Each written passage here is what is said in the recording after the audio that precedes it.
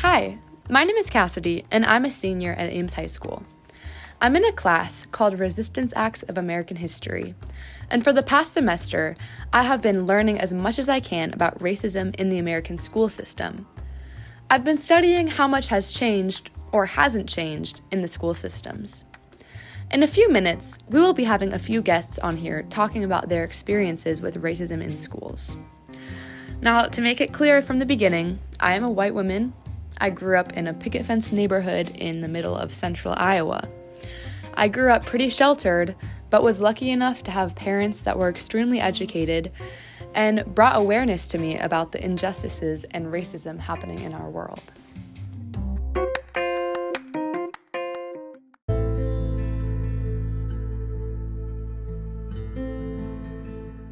So let's get started. To begin my project, I began studying Little Rock 9. So if you don't know what that is, it was a protest movement that occurred in Little Rock, Arkansas in 1957. So it began when Daisy Bates, who was a social justice activist, organized together 9 black students who would attend the local high school in Little Rock. It was 1957, so most schools were still segregated. Brown versus Board of Education happened in 1954, so it had only been 3 years since that event. Overall, the students were treated horribly by the white students. They were kicked, spat on, harassed, bullied, their homes were vandalized, they were verbally abused, there were nooses hung on the trees outside. It was just terrible and awful, and there are really no words to describe it, but these black students stood their ground, they knew what they were fighting for, and they kept going to school every single day. The National Guard had to be called in to protect the students, and President Eisenhower had to get involved, and it was just a big mess. But overall, it changed the school system as we know it, and we are still seeing the effects from Little Rock 9 today.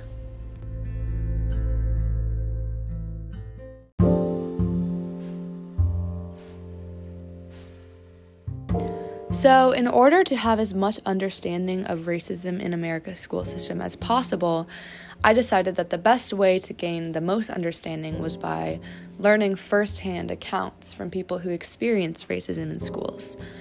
I am white, I have never experienced any sort of racism, and I never will, but I have plenty of friends who have their own stories and their own experiences that they are willing to share. My first person that I will be talking to today is Muiz.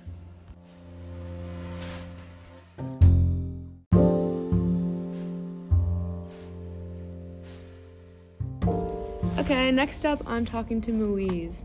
So, Muiz, tell me about yourself. I'm 18. I go to Ames High. I'm a senior in high school. Was born in Des Moines, Iowa. Yeah. Nice, okay. How long have you lived in Ames? Since kindergarten. Mm-hmm. And you've been, okay, yeah. So, do you have any personal experiences with racism in Ames? Yeah, of course. It's a very... What kinds? Like, what types of experiences have you had? Just, like going to the store, people assuming I'm gonna steal, or, people, like, talking to me a different type of way because I'm black or something. Mm-hmm. Or, like, people making judgments about me before I even met them based on my race.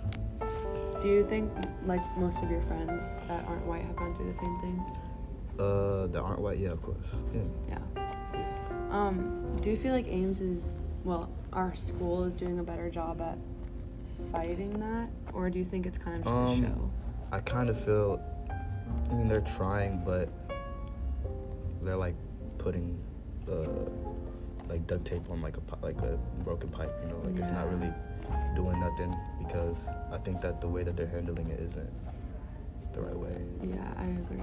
I was talking to Jordan, and she said she kind of feels like it's just a show because, like, on the outside they say they're all, like, Black Lives Matter and everything, but then the teachers aren't really doing anything. And inside it's still the same. Yeah, exactly. It's pretty much always been. Yeah. What's, like, is there any specific experience that you'd want to share, or something that kind of stuck with you that has happened? In our school? Yeah. In our school? I remember my freshman year, I think. There was a senior student who posted on Twitter saying, like, fuck white America, I think. And the next day at school, there was, like, a whole bunch of stuff going on. Like, where, like, a group of white kids were arguing with, like, a bunch of group of black kids. And that was even the night of the football game when the theme was supposed to be USA. Oh, yeah. But it turned to pink out because of all that stuff that was happening, and when the band had gone on their knees or whatever. Yeah. And yeah, I remember that. That was just my freshman year. Yeah. And that kind of like let me know, like, okay, this is how it is. Yeah. I understand. Like, people really think this way. Like, there'd be kids even, like, in our school they say that it's your friend, whatever, but, like, their beliefs and the things that they say behind your back contradict all of that. Yeah, for sure. Yeah. I mean, one thing I can say about, like, Ames, the racism we have in Ames is a very quiet racism, a very behind-your-back racism. Yeah. It's not, like, very upfront, like, call you an N-word to your face like you're in the South type of racism. It's different, you know? Yeah. I feel like a lot of it goes on with, like, friend groups that are, like, Trump supporters or, like, you know, like, those groups of people. It's a lot of... I mean, that's not even me judging them based on their political... It's just based on, like, things I've heard them say, or, like, things I've heard people who've been around them say, and they're just, like, okay with it. Yeah. And then try to, like... Sometimes they'll even try to show you that... Not show you, but explain to you how it's, like, not that big of a deal, but you can't tell me it's not that big of a deal, because it's not offending you, it's offending me. Yeah, exactly. Okay, well, that's all the questions I had, so thank you so much. Good. You guys all right?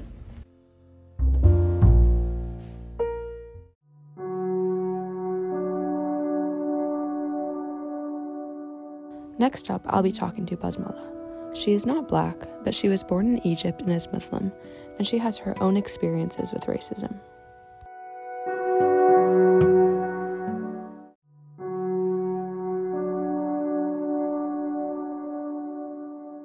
So now I have my third guest, and tell me a little bit about yourself. Yeah, my name is Basmala, and I'm a junior named Sai. Okay, cool. So, when did you move here, and how long have you lived here for? I moved here about 5 to 6 years ago, beginning middle school. So,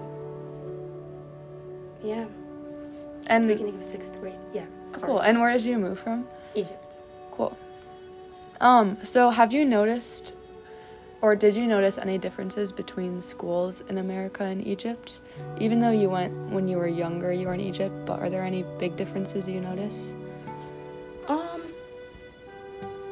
I can't really recall any significant ones other than just the education system, very different. That might be because of the age difference, but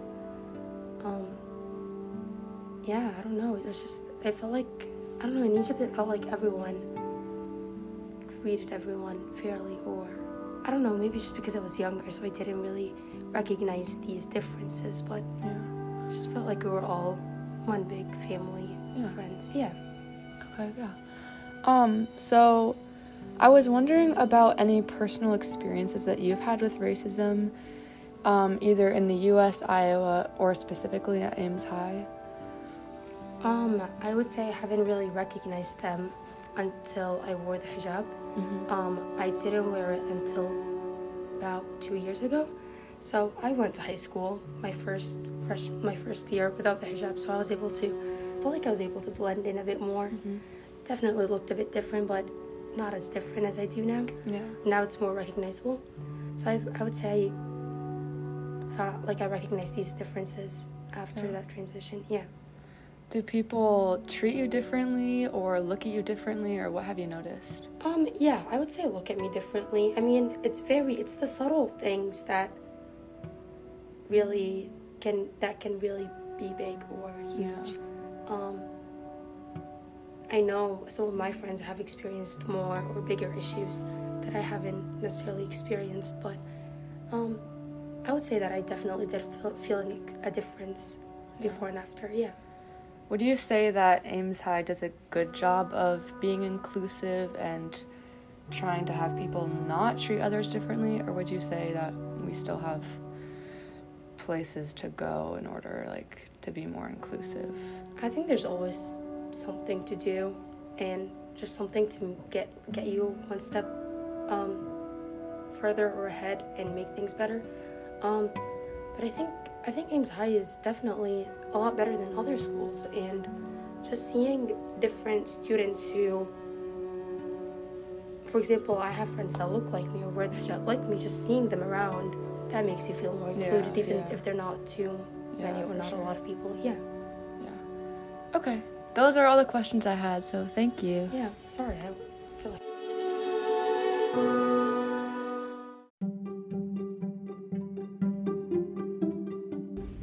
So next up, I'll be talking to the leader of SOCRE, which is students advocating for civil rights education here at Ames High School.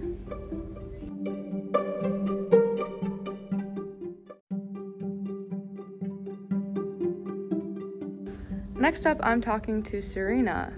So tell me about yourself. I'm Serena. I'm a senior here at Ames High. I'm mixed race, so my mom is from Barbados, which is a small island in the Caribbean, and my dad is from Chicago. I'm going to UCLA next year. I like to run, not anymore. I don't know why I still say that, I don't even like running anymore. Yeah. Cool. How long have you lived in Iowa?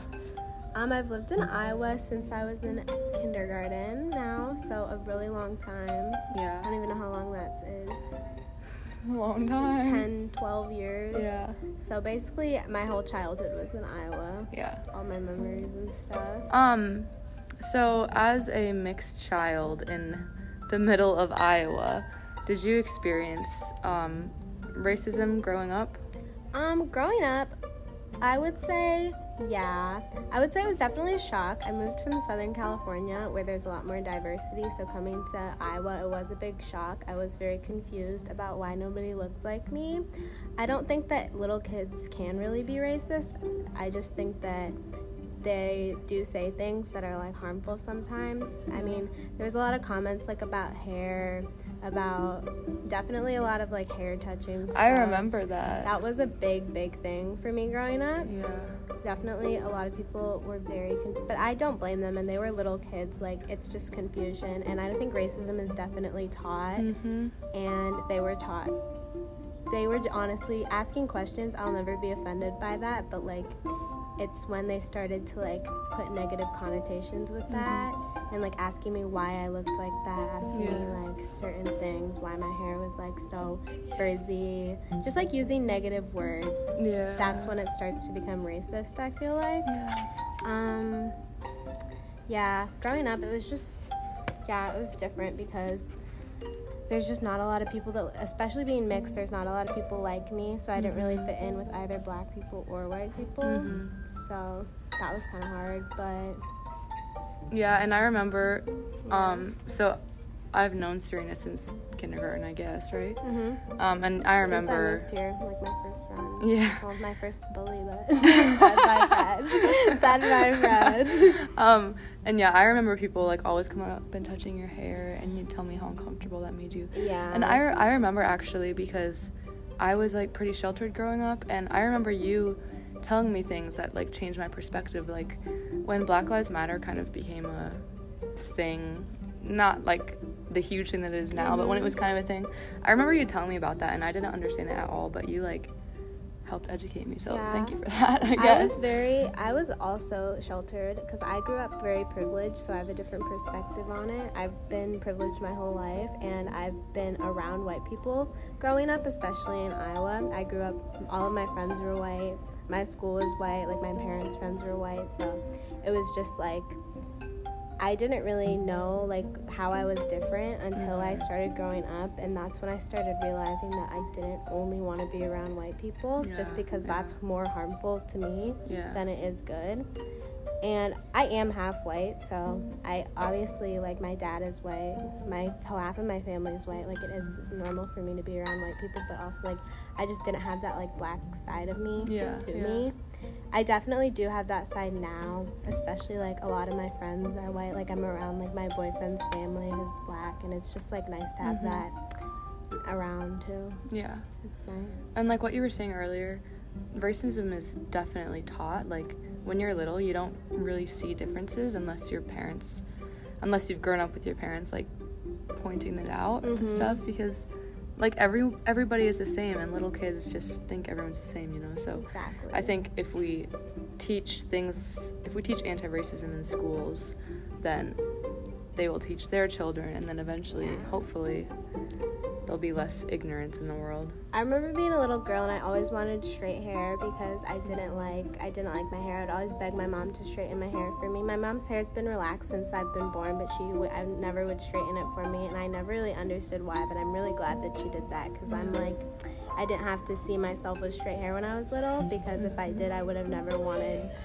appreciated my curls. Now I'd never straighten my hair. I don't let you, like, go near my hair unless it's just, like, for fun, but, like, once a year maybe. Yeah. But I always wanted straight hair. I always, like, skin color was never really a big issue for me, just because I'm very light, and I never really had a big issue with skin color because I grew up with a lot of people wanting to be tan, so that wasn't, like, a big problem for me, but the hair, definitely. My nose, I remember being insecure about that. It was just, like, things that people would point out, and it's not even just pointing out, it's just when you're around white people, like, you want to look white, you know? Yeah. And if you grow up around people that all look different than you, you're gonna want to look exactly. It's just, like, how they do. Being little. I don't have that problem anymore, thankfully, and I think a lot of people have, like, I think there's a lot more appreciation for black features. Obviously, it needs to get better, but I think now, like, with social media and seeing people, there is a lot more appreciation for, like, natural hair, natural features. So at Ames High, this is kind of switching topics, but at Ames High, would you say that Ames High is doing a good job of teaching good values, or do you think there's a lot of racism that happens here that's not really being dealt with? I think Ames High is really good at making itself look good, but I don't think they're actually good at addressing the actual issues that are going on. I think that we are actually a very racist school, and I think that we put all of our energy into trying to not look racist instead of trying to actually not be racist. I think a lot of our teachers are trying their best, but they are mostly white, and they're never really going to understand. And I think all black kids in Ames High are treated differently. I see it just in the hallways. Like, they're always yelled at first. They're always, like, told to do things first. They're always getting in trouble. Like, even me as a lighter one, I get treated differently. And I think it has to do with not only skin color, but also just, like, privilege. And skin color, it's not just skin color. It's also, like, the way you talk, the way you act. Like, there are, like, I think people associate acting black as in they have to treat you differently, but just because you act a certain way does not mean that you have less value. Yeah, that you are not smart, that you're not respectful, that you're not, just because you're louder, just because you're doing anything differently. And that's just obviously a stereotype too, and it is perpetuated, but there's also white people who act like that. And I just don't think that if a white person did something in Ames High that they would be treated the same as a black person who did the exact same thing. And I think that can be shown in many different cases. And when it's brought up, people kind of like to push it under the rug because they're like, we have all these clubs like soccer, like, we let you do this, we let you do all these clubs, and they, like, put up a fist and they're like, we're not racist. I don't know. I don't think that's good enough, I think. Yeah, I've seen that too, like, in classes, if there's, like, a black girl who's talking loud, the teacher will yell at them, but if there's a white girl who's talking the same volume, they don't yell at them. And I don't think people really ever ask the black people how they feel. I think they kind of just expect us to feel a certain way. They don't Yeah, and it makes sense. Like, it's a minority in this school. It's honestly not really a minority in the country anymore, but in this, like, town and state and the community, it is a minority. But there's no excuse for it. Yeah. Do you have any ideas of things that Ames High could do better, or any solutions? Because it's hard, because I feel like Ames High is doing things, but nothing actually happens. Well, I'm a co-leader of SOCRE, which is Students Advocating Civil Rights Education, and even with SOCRE, I think there's a really big stereotype around it that white people are, like, honestly just scared to go there, which is, like, wrong. And a lot of people will talk to me about it, and they're like, well, I just don't feel like it's a safe place, and it's just because it's people actually, like, talking. It's, like, actually a place where people are actually feel safe enough to talk about their experiences, and white people don't like hearing that they're doing something wrong. They don't like uncomfortable conversations. So I think people really shy away from that. So something that could be done is if these uncomfortable conversations are brought up by teachers, are brought up by people, and, like, these people need to be forced to have them, or else they're just going to go into their adult lives and not be able to have these conversations, and that's how racism keeps happening, and they're going to keep teaching their children this racism, and if they don't learn it in school, they're never ever going to learn it. It's just going to be more racist adults that are going to have more racist children, and the cycle will keep going. So the only way to break the cycle is to have these uncomfortable conversations, and SOCRE did do a good job about that, but I don't think that everyone is open to it, and I think that people just put a lot of stereotypes on SOCRE without even really giving it a chance, especially when, like, especially with, like, these current grades. I don't think and I heard a lot of stuff, like, people were just like, I don't want to go, I don't feel welcome there. Well, we don't feel welcome in this school, so, like, I don't know. I mean, I'm not saying anyone's forced to go, but it's just, like, I heard a lot of stuff, like, even my friends would tell me that, and they expected me to, like, agree, but, like, obviously I'm not going to agree to that. Like, that doesn't make any sense to me. Like, those conversations are even uncomfortable for me sometimes, but, like, I feel like as a leader, like, being privileged, I do know that it is not, like, I do have very, very, very different experiences than any other Black person. I haven't had to deal with poverty. I haven't had to deal with a lot of racism just because I am lighter, and because I have a white dad who, like, has been with me for, like, my whole life. Yeah. And I just haven't had to deal with the amount of racism that a lot of people have, because, like, I have had that safety net under me this whole time of being half white. And that's something that people don't really understand as much, I don't think. Yeah. That was... Because being white is a safety net, is what it is. Yeah. Like, it's just, like, being Black, like, there's no real difference other than, like, being white, you're able to get away with so much more. You're able to have so many more opportunities, you know? Yeah. Well, that was a lot of good insight, so thank you so much for sharing all of that. And and Mr. Webb just came up, but yeah, thank you so much.